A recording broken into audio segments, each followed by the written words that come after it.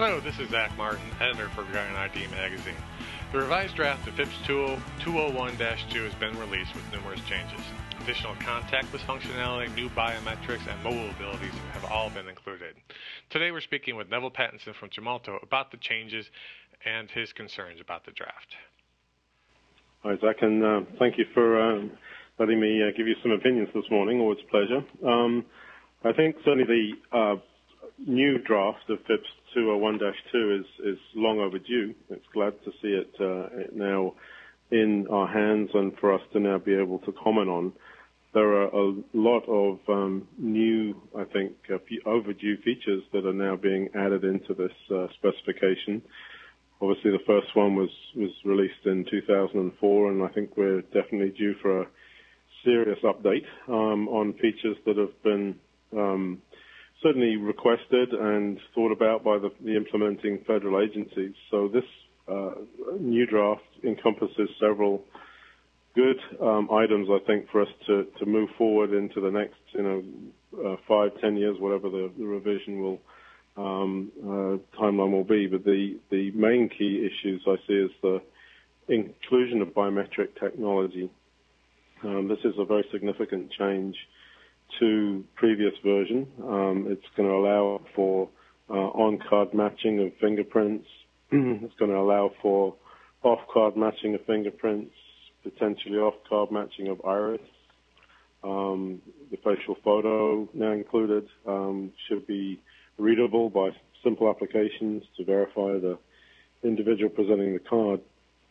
So there's a lot of good, I think, extra authentication features that have been missing to date. It's just been really a PIN-based approach. So now there's some options to allow new forms of authentication to be used rather than just the basic PIN technology.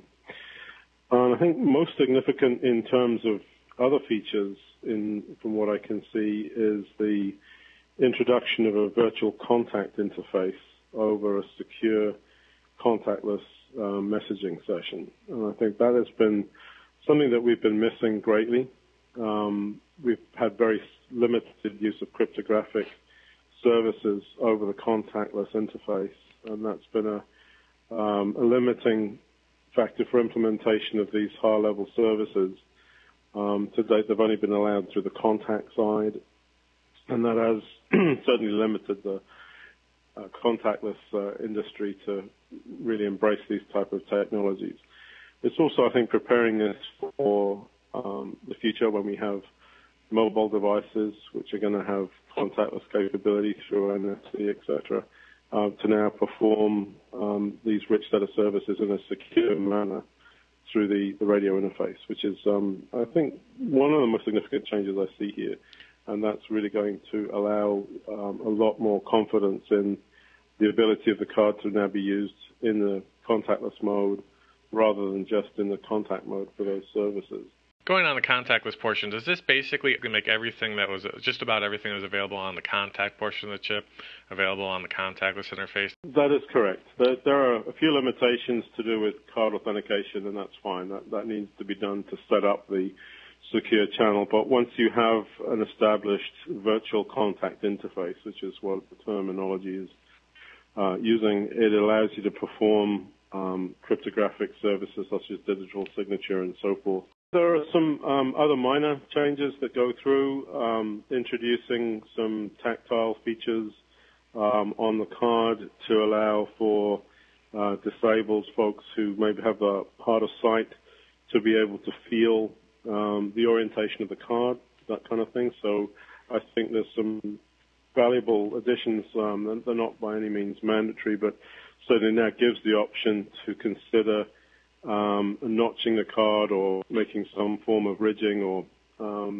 feature that can be felt, so the orientation of the card can be understood when it's inserted into a reader. The other features are fairly small in terms of new feature sets. I've talked about the larger ones. I think the main message from this point is that this is a major revision in terms of functionality, and we need to worry about the installed infrastructure that's been there for now some years and is still being deployed. As we now move to a new generation of specification, we have probably the challenge that's not mentioned here in too greater depth is the interoperability of this new generation of card with an updated new generation of infrastructure. There are also some other specifications that are subordinate to FIPS 201-2 draft. There are SP800 series of documents. They need to be updated in concert with this. This sets the policy, etc., and the detail is really defined in those SP800s. And it's very important that we have all of those in line when it comes to implementing new generations of card and infrastructure equipment. I think there's also a necessary revision in the GSA approved products list and how products are going to get onto that and how combinations of products can be validated before they impact the field. So there's quite a bit of learning that's been done over the last few years as far as what has worked, what has not worked, and how we can improve what we're doing in moving forward to make this more reliable. Adding the facial image to the card, I know, like you said, 2004 was the first draft, and there was always talk about constraints on the memory of the chip. Now that you're adding fingerprint templates, maybe a couple of different types of fingerprint templates, an iris template, and the facial image. Do you foresee any issues with space constraints on the actual card? Well, all of the biometrics have either a template format, so the facial is probably the one that is full image. Right. The fingers and iris can be templates, so they can be reduced down to fairly small sizes. A typical fingerprint is 512 bytes. An iris can be pretty small, 1 or 2 kilobytes potentially, depending on the way it's done. They need to be digitally signed as well to prove that they are good templates. The facial image, in terms of the definition and bits and pixels, is going to require quite a bit of storage. The generations of PIV cards that are in the market today, there's really 2 generations, I think, which is somewhere around 64 kilobytes of memory, and then another one of 128 kilobytes of memory. I think we'll certainly see challenges for anybody to implement this FIPS 201-2 draft on anything less than 128 kilobyte device now.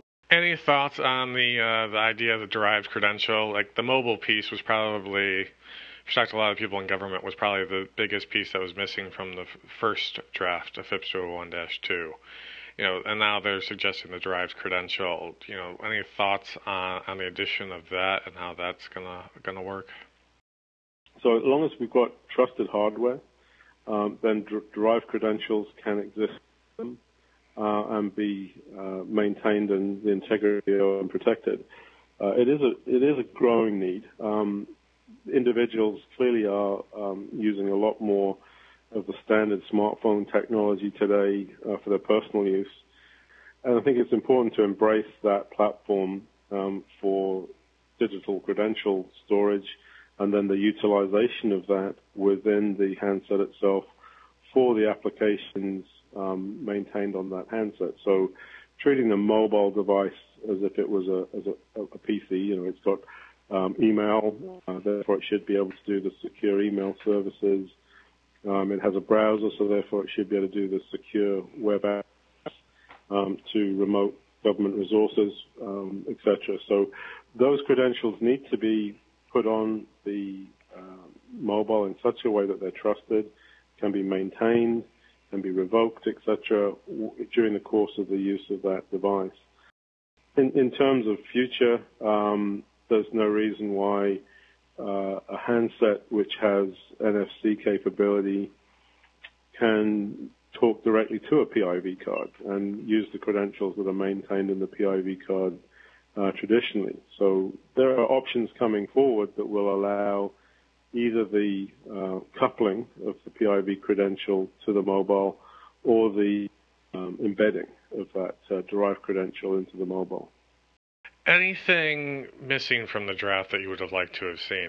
The thing that's missing here is a plan in order to ensure that there's a seamless and validated way of bringing this significant change at the top level at FIPS 201, having that ripple down into the SP800s, having that all, set in concrete, so to speak, so that everybody can now implement the next generation of cards and infrastructure, and then organizations will be able to pick and mix their parts and create workable solutions. That I think is missing here, but it hopefully will be covered through the GSA APL discussions that are being considered for updating that process. Neville, anything else about the draft? Anything else that you think might be of interest to our listeners? The timing is going to be interesting. Obviously, this is a draft today, and it's got the intention of it being commented on and then finally being published, and we welcome that timeline. The implementation is defined in here as 1 year from publication that we should be implementing, so that will be a challenge from a perspective of the industry responding to these needs. If we remember, the first FIPS 201 was published in 2004, and we started to see product really being deployed in 2006. So a couple of years in terms of significant deployment. So even though this has got a 1 year implementation timeline, let's see how that really turns out. This is a significant set of changes, and good changes for that matter.